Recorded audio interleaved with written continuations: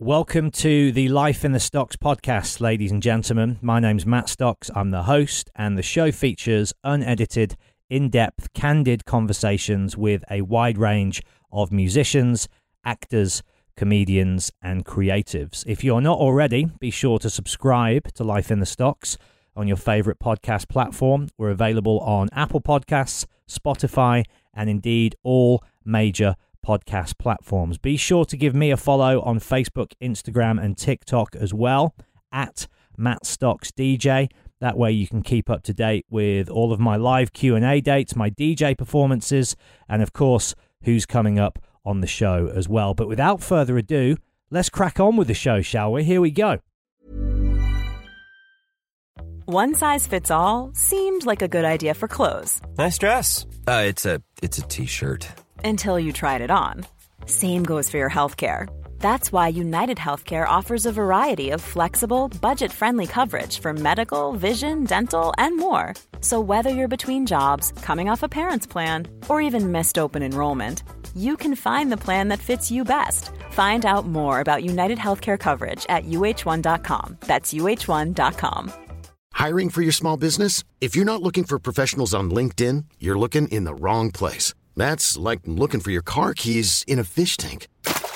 LinkedIn helps you hire professionals you can't find anywhere else, even those who aren't actively searching for a new job but might be open to the perfect role. In a given month, over 70% of LinkedIn users don't even visit other leading job sites. So start looking in the right place. With LinkedIn, you can hire professionals like a professional. Post your free job on linkedin.com/achieve today. She loves looking at herself, and she don't need no one else. She just wanna get that shot, if I'm in or if I'm not. She doesn't care, she's in love with a camera. She loves looking at herself, and she don't need no one else. If she's in love with a camera. Ooh, girl, when you love yourself, I don't want nobody else. She doesn't care, she's in love with a camera.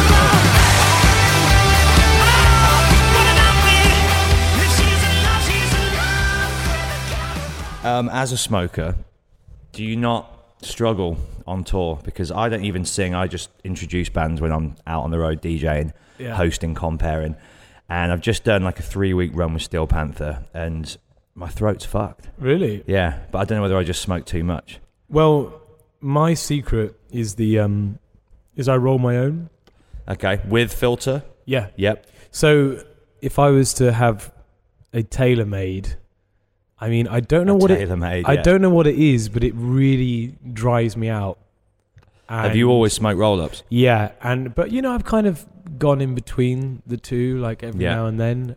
Especially when we came over to the States, I kind of run out of roll-ups. And do they do roll-ups over there? Are they a thing? No, they're not really. You get the American spirits, right? That's about as close. Yeah, and honestly, it's just so I've kind of done the tailors, and I'm like, oh god.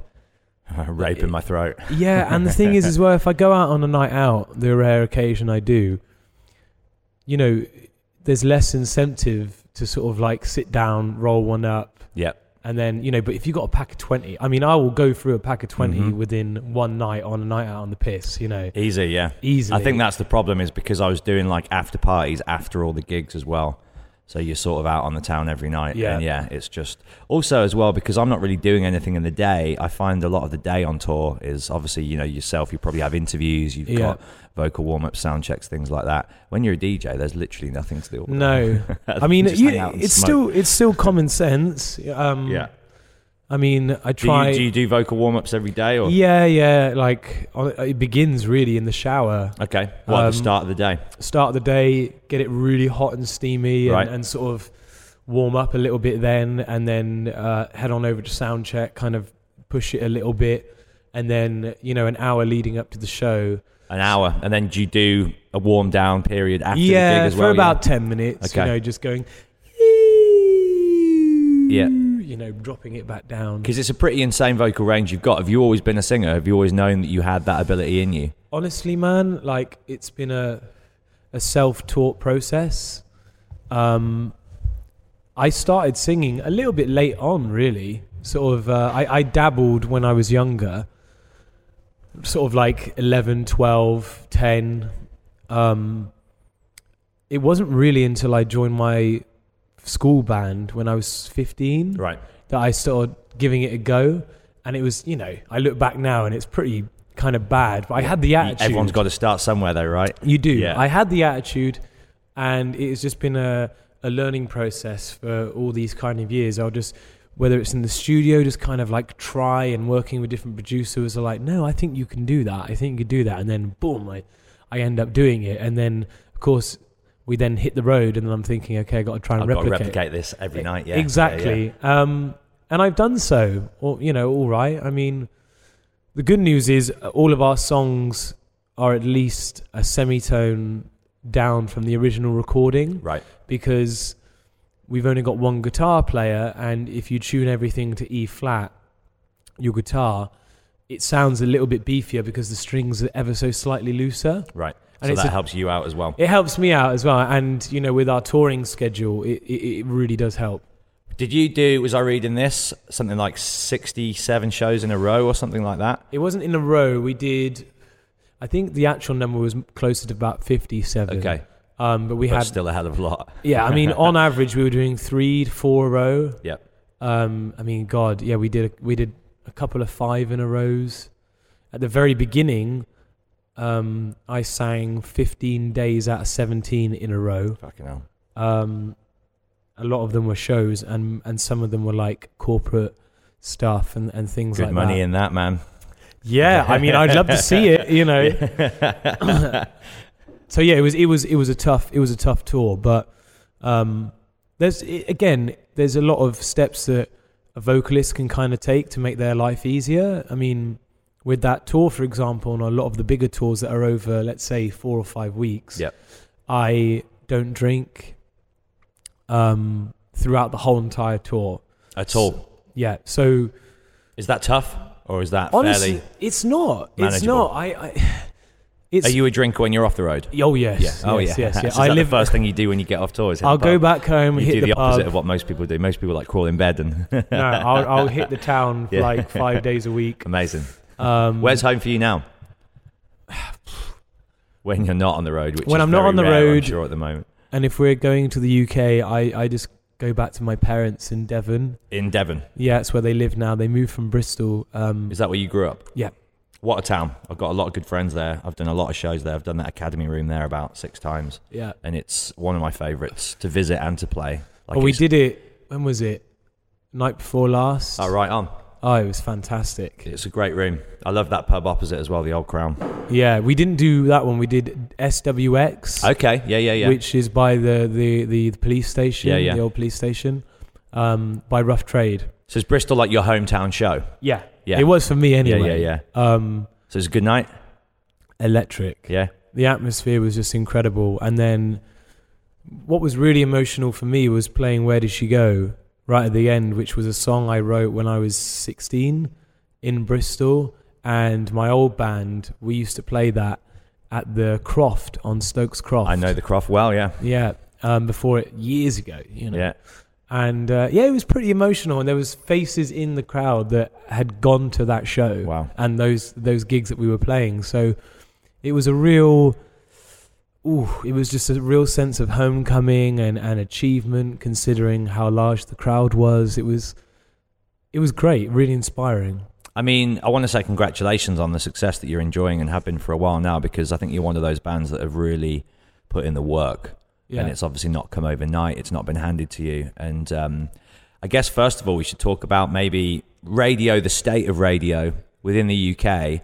I worked on Kerrang Radio for 5 years when that was in Birmingham here, and it was still like an FM station. And then when that closed down, I sort of left radio, and I've been doing various other bits and bobs since. But I've found that in recent times, particularly for bands like yourself, a lot of my friends and bands that I used to play on Kerrang a lot as well, bands like, say, Hailstorm, Airborne, The Darkness, Steel Panther, I'd put you in with those guys in the sense that it's probably hard for bands like all of you to get on Radio 1 because it's quote-unquote too retro for that station. And obviously when you're a young band coming up, unless you're getting played on Radio 1, it's real hard to break big, isn't it? And so you almost have to just hit the clubs and build up that live audience and tour and help word of mouth do the work for you. You're right. You're absolutely right. I think the most frustrating part for us is the same songs that were denied by Radio 1, Kiss This, Put Your Money on Me, and Could Have Been Me, all went to the United States and France and Europe, now Australia, and people just latched onto it straight away and was like, this is brilliant. Well, they're all huge, catchy, digestible, like pop songs, aren't they? Of course they're rock and roll, but you know, they're not going to come on the radio and encourage people to switch the station. Do you know what I mean? It's not like you're coming out like Slayer out the speakers. Yeah. Well, I think that's, you know, again, it's been really kind of, it's definitely been fuel to the fire in terms of like getting up and being like, look, you know, it's another thing that we want to achieve. We've got something to prove. Keeps us super hungry in the United Kingdom. But the funny thing is, when Could Have Been Me went top 5 in the United States, the UK label was sort of like, what's going on? And the pluggers who had previously shopped those songs to Radio 1 a couple of years before were like, yeah, but surely it's a remix. You know, this is a re-recording, right? And my manager was like, no, exactly the same songs. It's exactly the same songs, exactly the same production, same mixer, everything. And they were pretty gobsmacked. Honestly, with and that's not necessarily them not doing their job. No, it's just the unwillingness of certain and it's not just Radio 1, but I do think that it's fucking hard for rock and roll bands in the UK to get exposure, isn't it? Well, yes and no. I think with us was I think our name was slightly tarnished. We were on a label that didn't really want us. Right. Our managers at the time managed to sort of, well, basically what happened, we were on a record label called Future Records, which was Gary Barlow's label that was given to him from Universal. Okay. And me and Ad signed with them. We recorded a majority of Everybody Wants. We had Jed and Geth in the band. And yeah, it just suddenly went under. The plug got pulled out on it. So our manager at the time was just like, you know, what am I going to do? He had a band called The Vamps. Yeah. Who everybody wanted. They were really fresh and unsigned. And we ended up basically becoming an underhand sort of like second fiddle shake, almost, basically like saying, look, you can have the Vamps, but we've also got this band, The Struts. You know, I mean, the album's great, the songs are great, so you know, we'd like to sort of go through the motions and basically put out the album Everybody Wants, which they did. But I think with that, we didn't know anyone at the label. We didn't really have any champions there. Yeah. And it's a recurring theme and story that is with a lot of bands I speak to.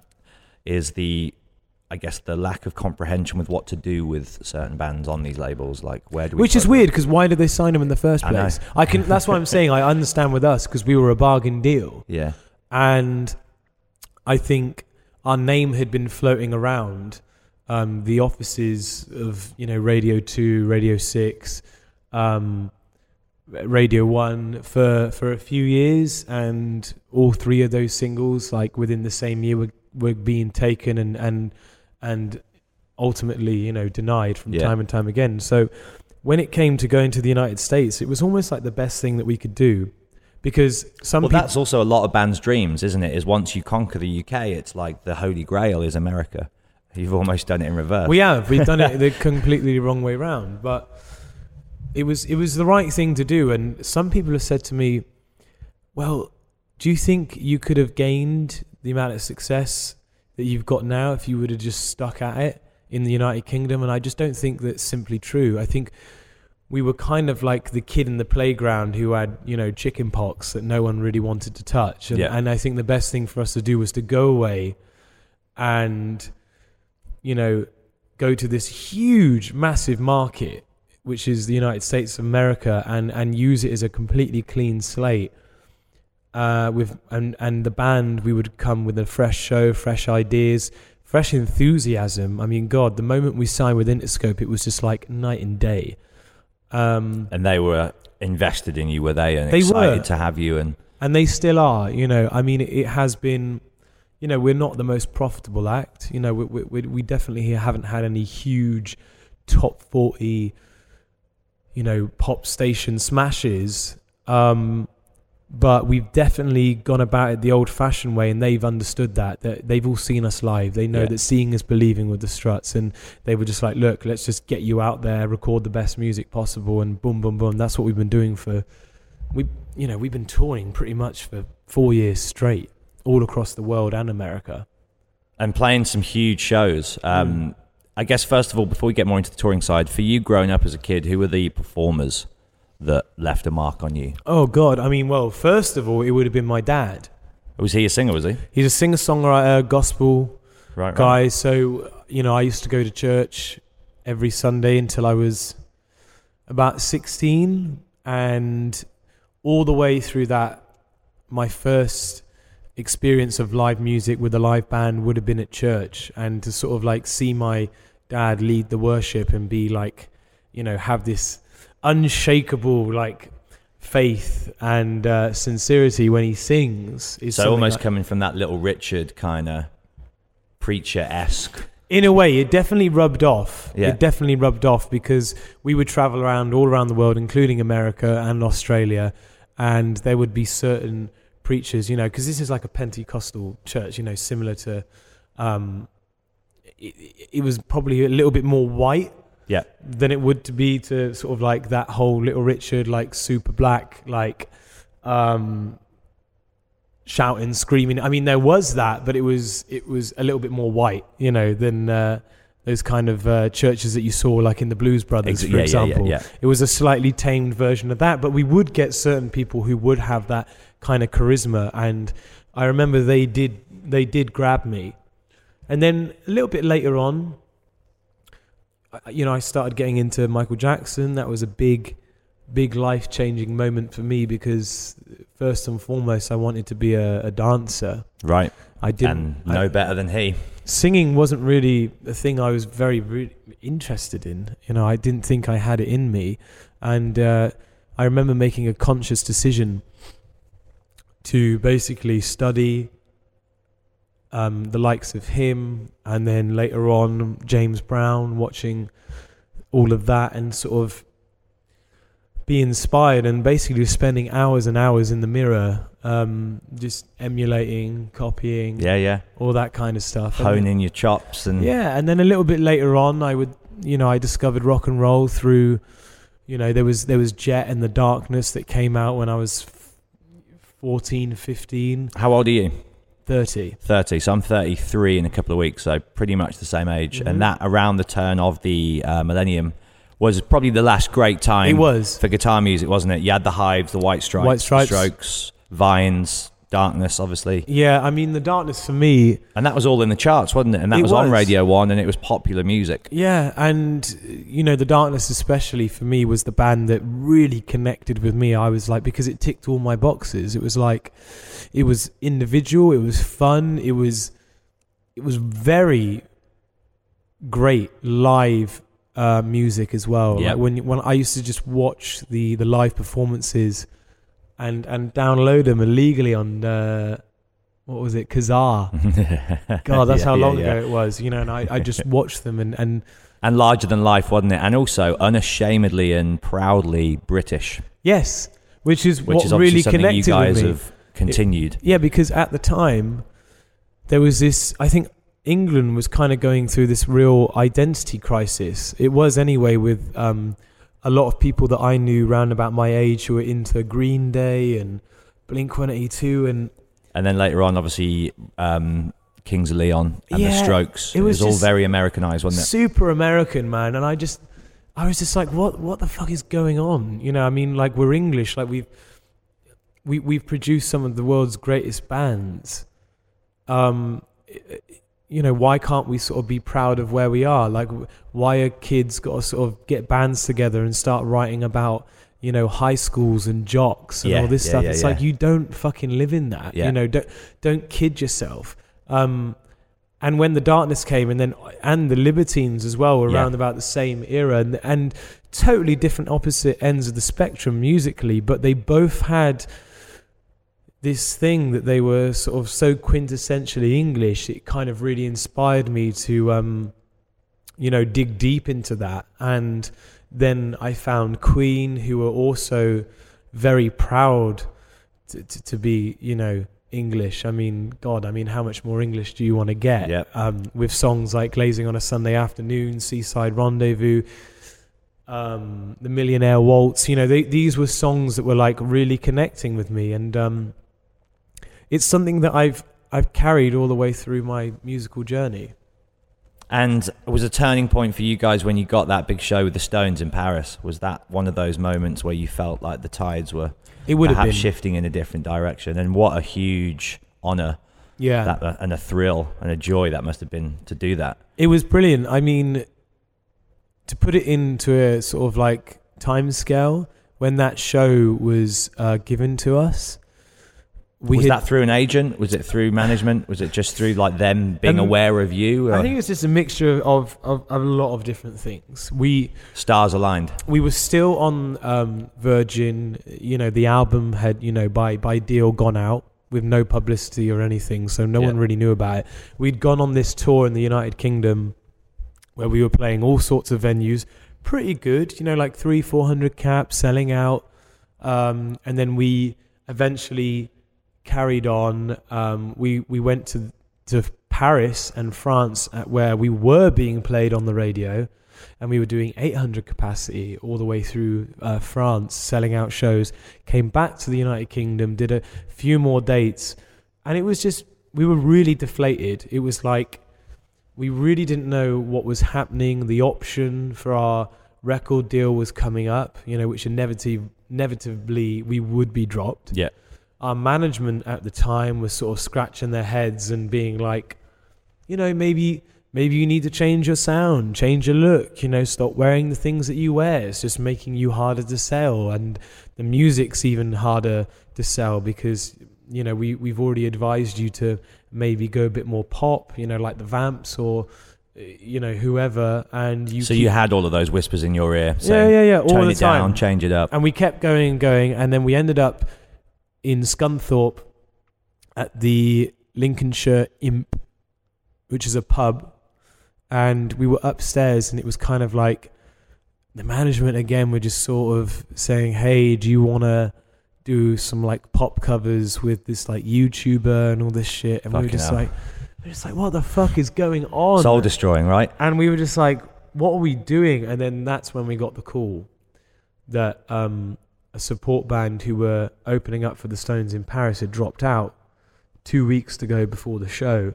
And because we had been really generating some heat in France, someone had seen us, and I think they put us forward.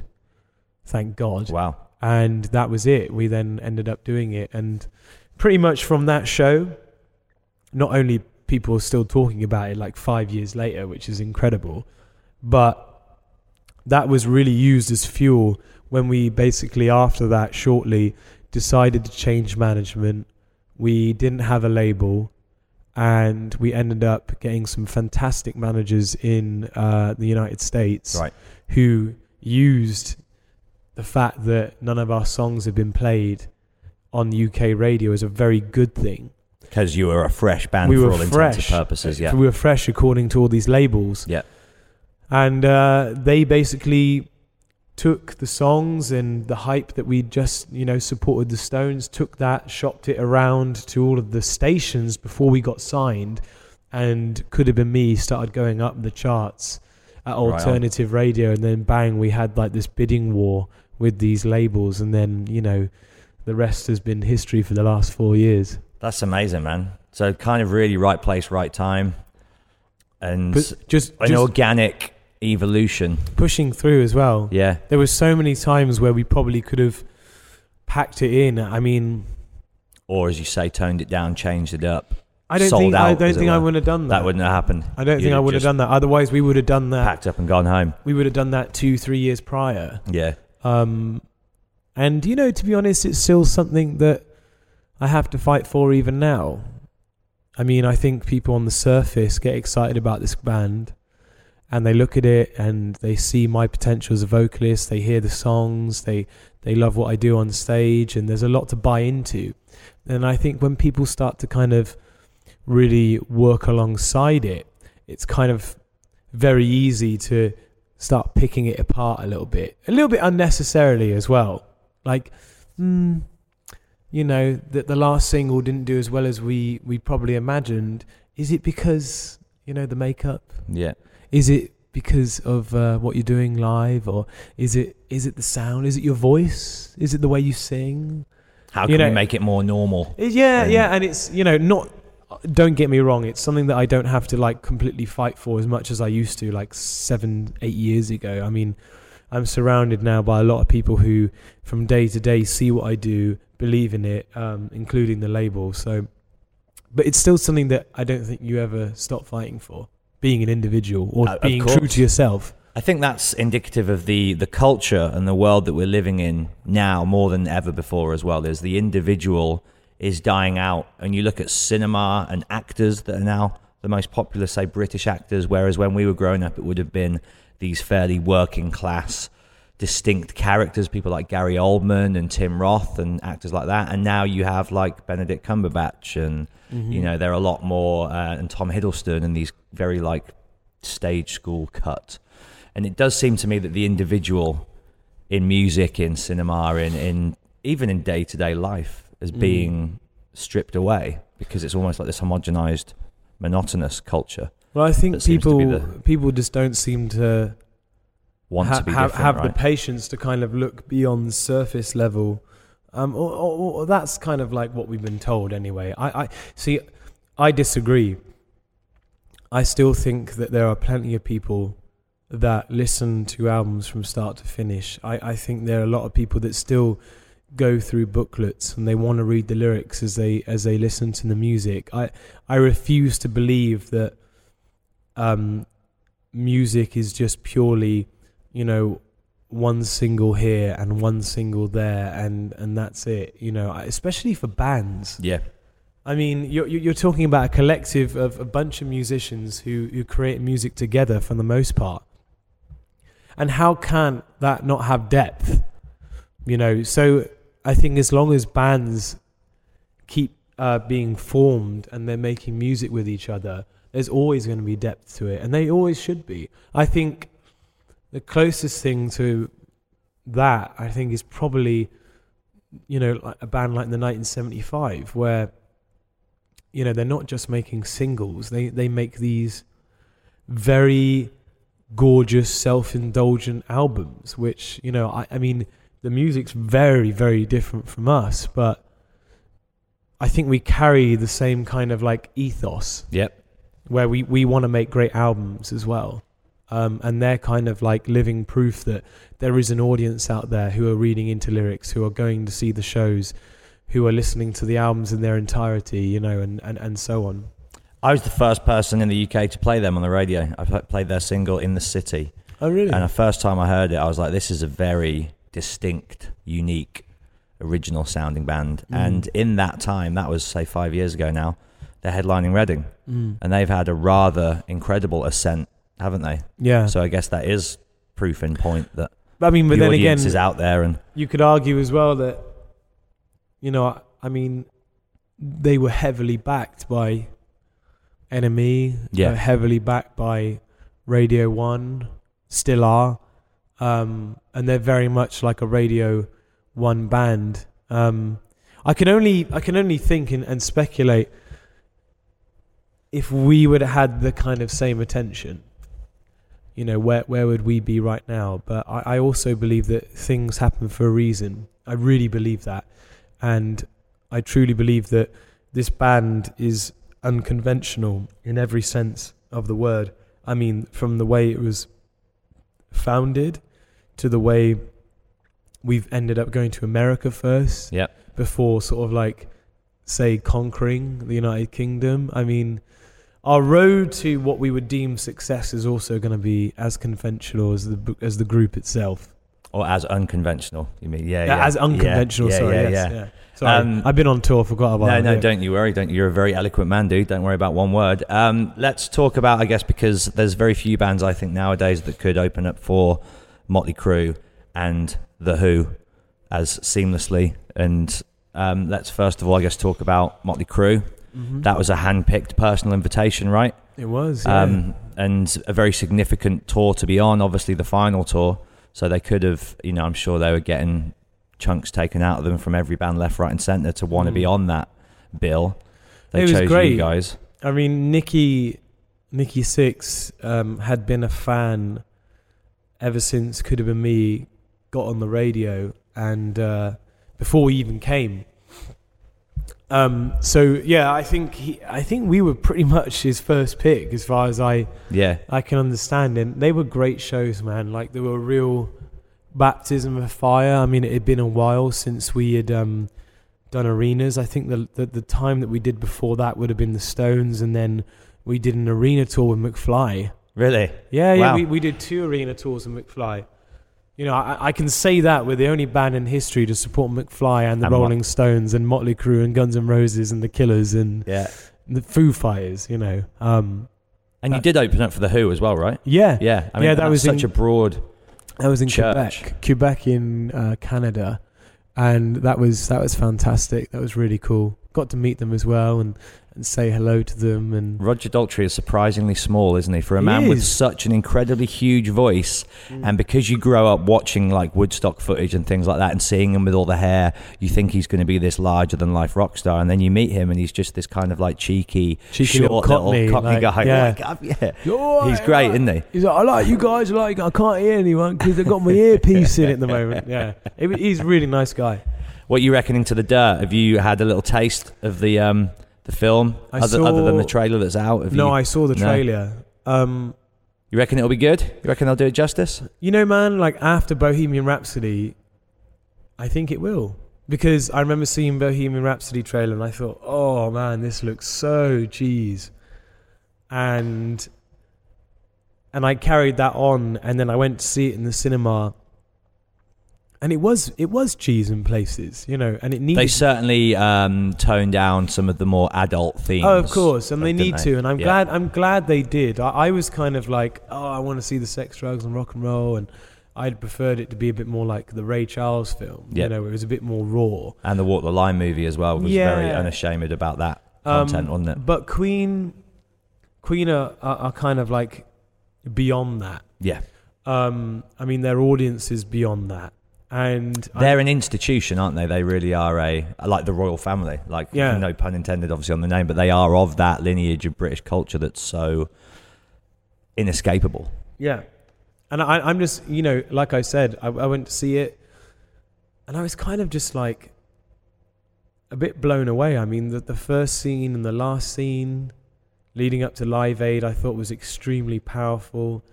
And yes, the timeline was completely fucked up. You know, there were so many things that just didn't happen. But what they wanted to achieve, which is what I guess was to remind people the power of their music and how great it was and how great Freddie was, I think they achieved that. You know, some of the scenes I said are so funny and contrived, like when they're writing, like Another One Bites the Dust, you know, and they're fighting. But it's all metaphorical. When you look at it deeply, I mean, at that time they were. That's movie making, isn't it? That's cinema. Yes, yeah, and that's kind of what I got away from it. I was kind of like, you know what? It doesn't have to be like 100% truth. I mean, it just has to convey the message and the point that they want to bring across. One thing that made me laugh was how they kind of deemed Freddie to be the bad guy. Yeah. You know, that was quite funny. The only guy that's not here to defend himself. Well, and, you know, when he goes off and does his solo album, I mean, Roger Taylor had done 3 or 4 solo albums before that point, and I'm sure the rest of the guys had done other stuff outside of Queen, and Freddie was actually the last guy to do something outside of Queen. And it made me laugh how it was just kind of like he was the guy that was going to break everything up, and he was the one who was partying too hard all the time. I mean, that, you know, it just goes to show, do not leave your legacy in the hands of the drummer and your guitar player. That's you know, it. because it will be bent towards their will, you know? It would have been interesting to have seen Sacha Baron Cohen in that role. I think he would have absolutely smashed it, but I also think the guy that they had, I thought Rami was brilliant. Spectacular, wasn't he? Rami was good. I think the film should have been made in 2 halves. You know, I should have been the early Freddie. There you go. And then Rami should have been the one with you know, the later when he fully comes out and whatnot. No, I mean, I'm joking, but I thought by the time it got halfway through, I was just like, oh my God, he's really brilliant. He's really good. And I'm glad he just didn't copy him. He did embody him, and it just sort of had this ghostly presence about him, I thought, which was great. And I think, a lot of people are agreeing with me. It's hence why he's winning so many awards for it, for his performance in particular. So I thought it was good. Hey, I'm Ryan Reynolds. Recently, I asked Mint Mobile's legal team if big wireless companies are allowed to raise prices due to inflation. They said yes. And then when I asked if raising prices technically violates those onerous 2-year contracts, they said, "What the f*** are you talking about, you insane Hollywood ass?" So to recap, we're cutting the price of Mint Unlimited from $30 a month to just $15 a month. Give it a try at mintmobile.com/switch. $45 up front for 3 months plus taxes and fees. Promo rate for new customers for limited time. Unlimited more than 40 gigabytes per month. Slows full terms at mintmobile.com. Hey, it's Danny Pellegrino from Everything Iconic. Ready to upgrade your style game without blowing your budget? Check out Quince. They've got all the good stuff, shirts and polos, activewear, and fine leather goods, all at 50 to 80% less than other high-end brands. And the best part? They're all about safe, ethical, and responsible manufacturing. Get that luxury vibe without the luxury price tag. Hit up quince.com/upgrade for free shipping and 365-day returns on your next order. That's quince.com/upgrade. I'm Sandra, and I'm just the professional your small business was looking for. But you didn't hire me because you didn't use LinkedIn Jobs. LinkedIn has professionals you can't find anywhere else, including those who aren't actively looking for a new job, but might be open to the perfect role, like me. In a given month, over 70% of LinkedIn users don't visit other leading job sites. So if you're not looking on LinkedIn, you'll miss out on great candidates like Sandra. Start hiring professionals like a professional. Post your free job on linkedin.com/achieve today. The band formed in Derby, right? So are you familiar with the band Lost Alone? Do you know those guys? Yeah. I know Stephen. Stephen is a dear friend of mine, and he is, probably, maybe you'll contend this, but one of the world's, if not the world's greatest Queen fan. Like, he fucking absolutely adores them. Yeah, me and him do Queen geek outs. Did you sort of come up together then on the circuits in Derby? And No, they were kind of... I think by the time we were coming up, they had put out the I'm a UFO in this City. Is that the album? The first album, yeah? Or is second? That their first I album? know the Shapes of Screams is the first, right? So I'm a UFO's 2. I wasn't familiar with it. I remember moving to Derby and everyone's talking about this band called Lost Alone, because I wasn't really into the emo scene, which I think they kind of lend themselves to it slightly. They do, and I think that was probably what ultimately stopped them from ever becoming a rock band that adults could enjoy, because I think all Stephen ever wanted to be was in a rock band, but because of the association with the likes of Paramore and My Chemical Romance and those tours that they went on, I think that very much placed them in that Kerrang world, and they were never quite able to escape or transcend. But the Love Will Eat You Alive, I thought was a great song. But yeah, they were kind of, I think they were on the descent. A gentle descent by the time we were coming up and started gigging like hard. I remember we did one show with them, and Catfish were on the bill, us, Lost Alone, and a few other bands. I mean, Catfish were on the up. We were kind of on the up, and I think a few weeks after that they broke up. Right. So it was like ships in the night. I think so. Yeah. I mean, which is sad, but I'm glad that he's still making music. Yeah, he seems to be busy all the time. He's always in Nashville and all the time, writing for all these songwriters out there. Yeah. I mean, maybe I'll see him. I might be moving to Nashville this year. So yeah, we'll see. How have you guys recorded the 2 albums up until now? Have you been in a specific studio for an extended period of time, working in that way, or have you just been trying to cram in recording sessions in between all these insane tours that you're doing and doing it that way, like piecemeal, bit by bit? Basically, the latter. Yeah. I mean, that's quite astounding what you've managed to... Yeah, don't get me wrong, we would never want to do it, and I hated doing it. But there is something to be said about the 2 albums have been made like that, and I'm kind of not nervous, but interested to see if we were given 3 months, in a studio with a producer and an engineer to kind of build tracks up from the ground up in a specific time and place, would we be able to create the same caliber of quality with the songs? Is it the pressure that gives us that extra bit of spunk, and makes us go that extra mile because we're literally looking at the clock going, shit, we got 2 days out of 4 and we got to jump back out on the road. We need a fucking song. Yeah. And that is how 90% of the album was made, both of them. So I'm not sure. I mean, are you going to do album 3 in the way that you haven't yet done? We do don't know at this stage. At this stage, I cannot imagine us having 3 months straight off ever. Honestly, I just don't think it's going to happen. Especially now because United States is what it is. We've done pretty well there. Now Australia very recently now is really getting behind us. Great. Europe and England now are really catching. So it's like, all right, another 18 months on the road. We might we might be able to sort of tone down ever so slightly in America, but there's all these different parts of the world now which we need to go to. We need to capitalize on that opportunity. I'm not sure, man. I'm not sure. I think we would all love that, to sort of head to a studio and live and breathe the music for quite a while. I'm not convinced it's going to happen. I think the only thing that we can do up until then, especially with this year, while we're touring the record, is maybe having like a week or so there and trying to write some music. I mean, we're meant to be doing it in April. Really? And we organised it, a month ago? And this time frame, which we told everyone we were going to be working, is now being ever so slowly filled up with a private show here, private show there, another opportunity, another great idea. It's... At one point, I think we're going to have to say, like, whoa, stop. But, if we were to write this year, it would be pure luxury. It's not a necessity. That's what I'm trying to say. It's like we're still touring this album. There's still a lot of life in it. There's still there's a lot of markets that are still catching on. So, can I ask you about one song in particular? Somebody New. Mm-hmm. One of the most bittersweet, beautiful, heartbreaking songs I've heard in many years. It really hit me at a time when I was going through certain emotions that the song touches on, and it just fucking hit me like a ton of bricks.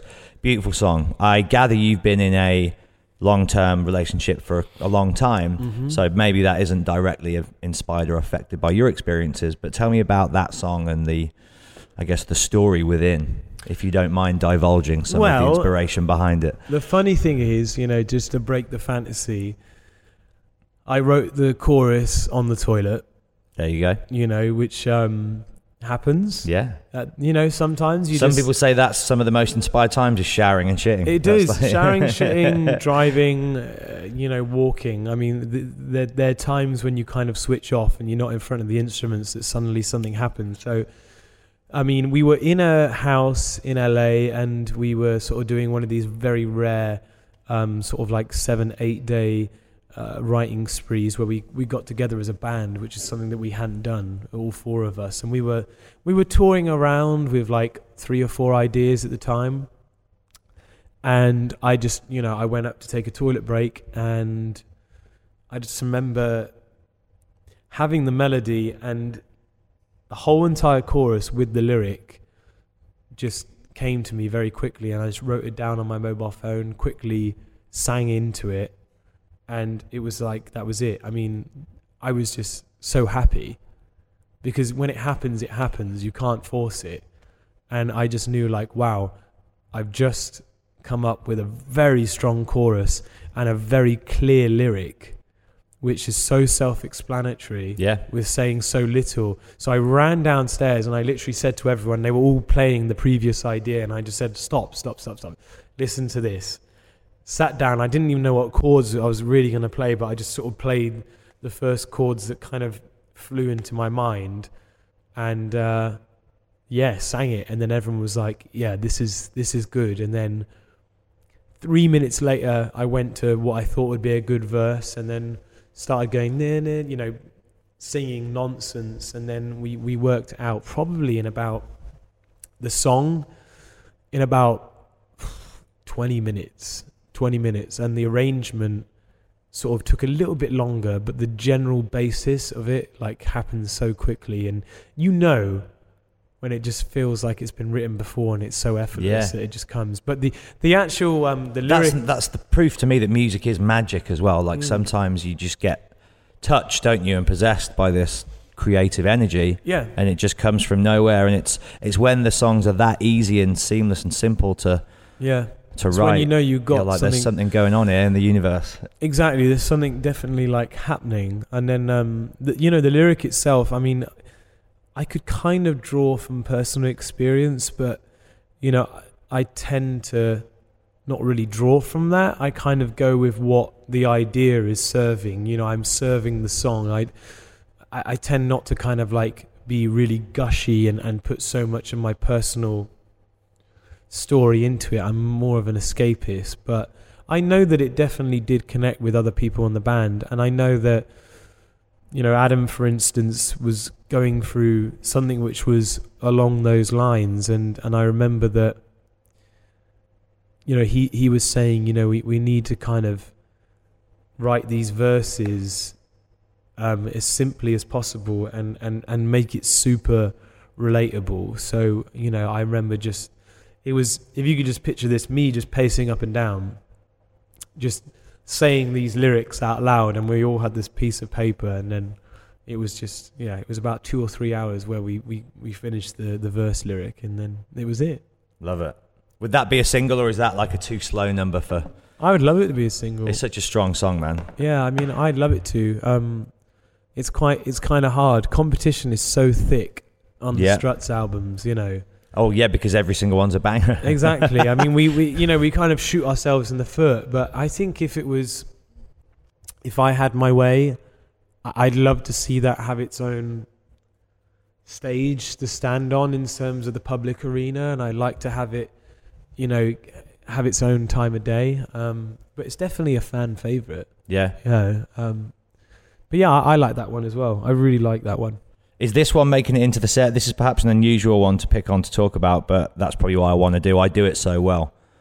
That's just got a real funk kind of groove, and it's got attitude and swagger. I'm trying to avoid the word a real strut to it, but you know what I'm saying. It is.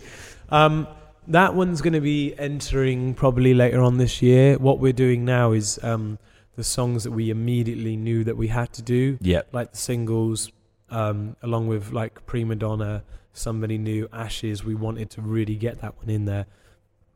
I do it so well, we'll probably make it in there.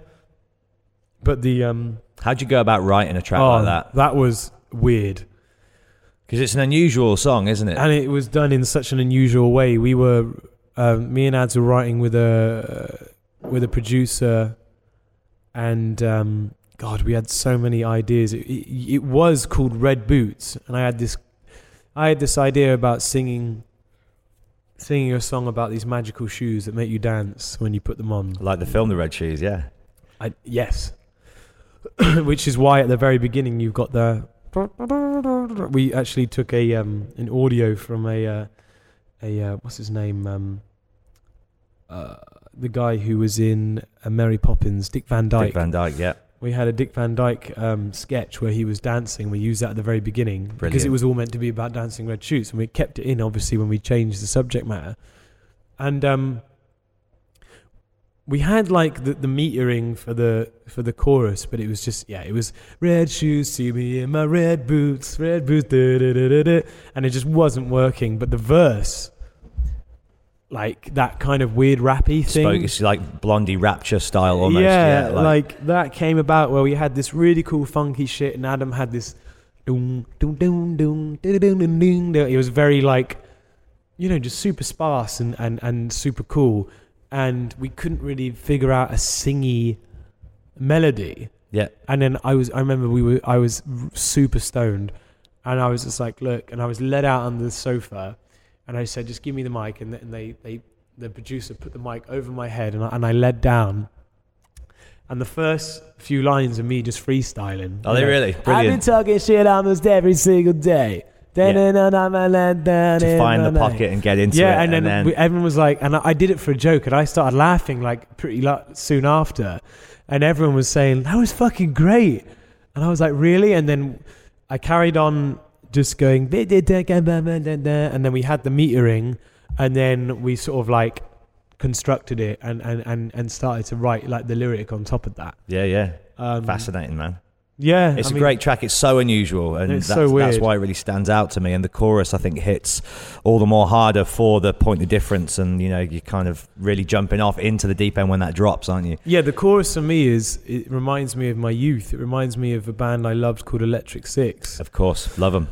And it has that. Yep. Has that really Dick Valentine like lyric, like.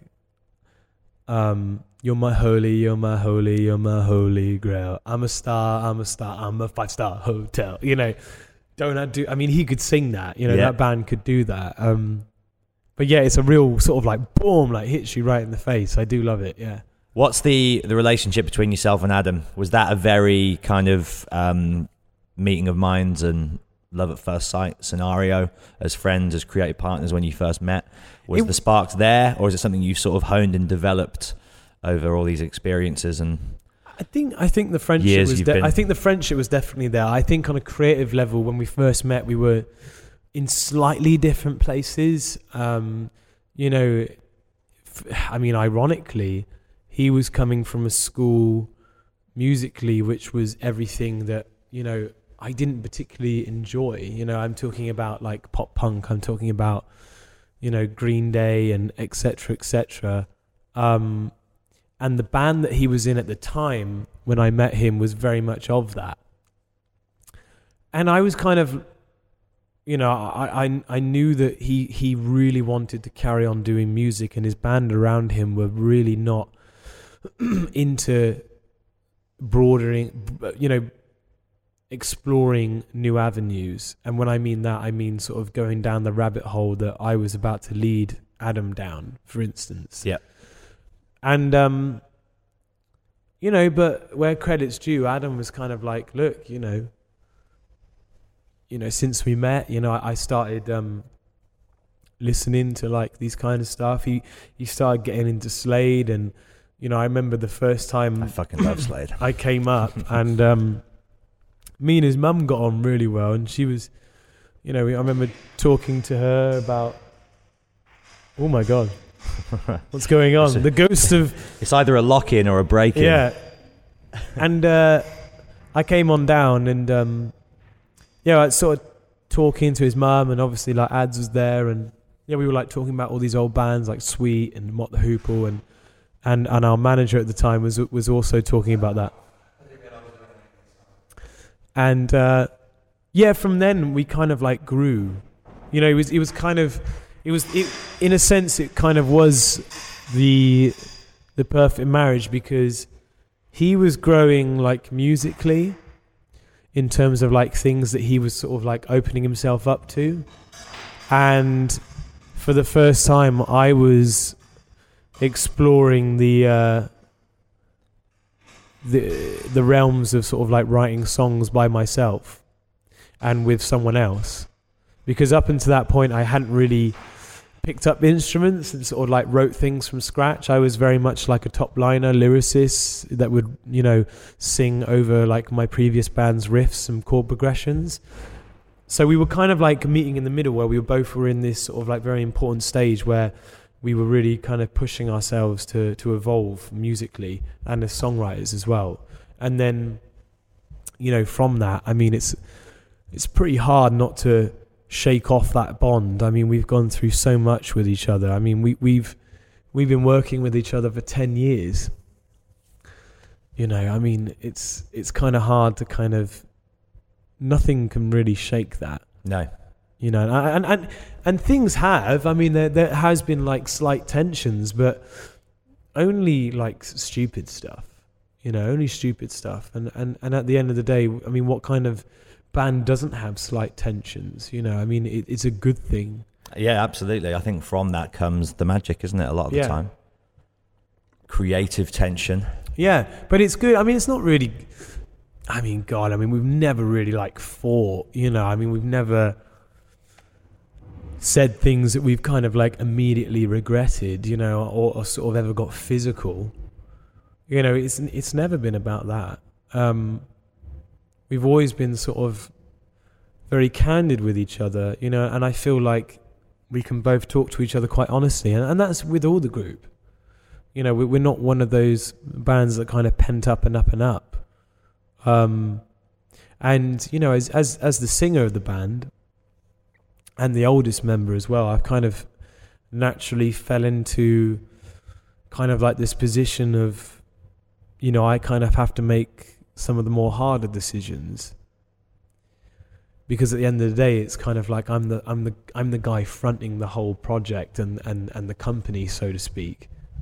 And as long as kind of like I'm doing my job to the best of my ability, I feel like I can be respected, and they listen to me and I listen to them. Hence why, you know, we're going out on tour. I mean, it speaks volumes, I think, to them as individuals when they're going out and having fun while they're on tour. And you know, don't get me wrong, I'd love to do what I used to do and go out and fucking blow lines till 5 o'clock in the morning and try and do it all again the next night. But it's something that I can't sustain. And yes, it's probably more strict than I should be, but that's the way that I like to operate, because I see the show as the most important thing. And it's kind of like this, I don't want to say leader, because it's not really that, but from someone from the outside it is. But it's something that I've had to kind of grow into and step into myself. And I think the other guys kind of like really respect that. And everyone kind of knows it. I think when everybody knows their role and everybody's comfortable, then there isn't really any danger of those fallouts that risk a band's future. If everybody's on the same page, I think that's all that kind of you need to be a working, successful And I'm kind outfit. I'm of that ethos, like, you know, you wanna increase your position or like go up, then you got to put in the work. Yeah. You know, it's like anything. It's like they all understand that, you know, I'm the guy doing most of the interviews. I mean, we're just not that band that if I'm ill and I send in the other guys, the radio station doesn't want to talk to them. It's not their fault. It's not my fault. It's just the way it is. Yeah. And everyone understands that. And it's not like me saying, like, I'm the star. I'm the fucking star. I'm the main spectacle. It's not that. It's just something that people, again, view on a surface level and approach it like that. But everyone recognizes that, you know, and everyone recognizes sometimes I get slightly frustrated and whatnot, but it enables me to make big decisions based on kind of like the extra work that I put in, and everyone respects that. And I'm very forward with it. I'm very clear with it.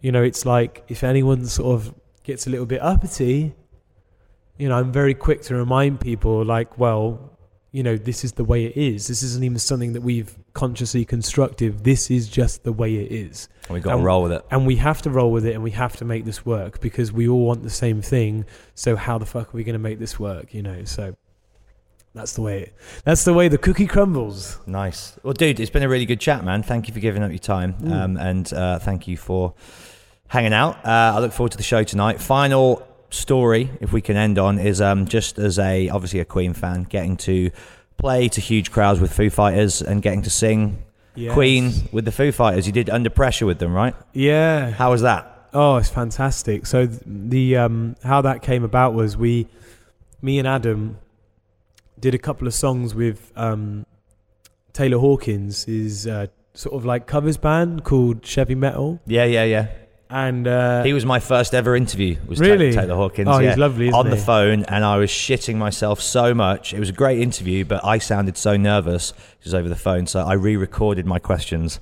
Really? And kept his answers, but re-recorded, so I sounded a bit more confident. And because I was literally like, oh, it's my first ever interview, shitting myself. Anyway, that's brilliant. He's a really good guy. Yeah. So me and Adam like had an amazing time doing like we did Under Pressure, we did Fat Bottom Girls. Tie Your Mother Down. I love that song. And I Want to Break Free, and all this stuff. And yeah, it was fantastic. And then we afterwards got offered the dates, sort of like 6 months later or whatever. So they were doing Under Pressure, And Taylor would always come into our room, you know, and chat, and we would talk about Queen for hours and hours. And I was like, when are we going to do Under Pressure then, mate? You know, because he'd hinted it. You don't ask, you don't get, right? And he was like, well, buddy, you know, if you're there on the side of the stage, man, like, let's see what happens. Let's see what happens. So, of course, you know, I'm there, side of stage, when they're about to do it. Fingers and then crossed. He sees me, and then he does this, and then he brought me out. And everyone just went bananas for it. And Dave loved it. The band loved it. Pat loved it. And I'm walking out. Were you nervous at all? Yeah. Yeah? Yeah, a little bit. Because I hadn't rehearsed it. And, you know, and it's a big it was in crowd, front of like, big what, song. 20,000 people or something? Yeah. And I'm walking out, and it's in between their encore. So the band walk off stage, and they hang out for like 2 minutes, you know, before they run back on. And I'm walking by, and Dave Grohl runs up to me, and he grabs me, he shakes me by the shoulder, and he says, that was fucking amazing. We got to do that every night. And I was like, okay. And we did for like another fucking 20, 30 times every night. We got up and did Under Pressure, and it was magic every time. One of those memories that you'll take to the grave. Oh, if everything ended tomorrow, I could brag about that in my local pub for, you know, a good 15 years. Luke, nice one, mate. Thank you for your time. Thank you. Congratulations with everything, and good luck going forward, man. I'm sure you guys are going to be topping arenas yourselves in no time at all. Keep at it, man. Thank you very much. It's not that I don't feel the feelings you do. It's just my heart's not ready yet for somebody new. If only this started when love was something new to me, I'd never have questioned, rejected what we could have been. But when you've been broken, some wounds remain open that no one can heal. Hey, it's Danny Pellegrino from Everything Iconic. Ready to upgrade your style game without blowing your budget? Check out Quince. They've got all the good stuff, shirts and polos, activewear, and fine leather goods, all at 50 to 80% less than other high-end brands. And the best part? They're all about safe, ethical, and responsible manufacturing. Get that luxury vibe without the luxury price tag. Hit up quince.com/upgrade for free shipping and 365-day returns on your next order. That's quince.com/upgrade. Hey, it's Paige DeSorbo from Giggly Squad. High quality fashion without the price tag. Say hello to Quince. I'm snagging high-end essentials like cozy cashmere sweaters, sleek leather jackets, fine jewelry, and so much more. With Quince being 50 to 80% less than similar brands. And they partner with factories that prioritize safe, ethical, and responsible manufacturing. I love that. Luxury quality within reach. Go to quince.com/style to get free shipping and 365-day returns on your next order. Quince.com/style.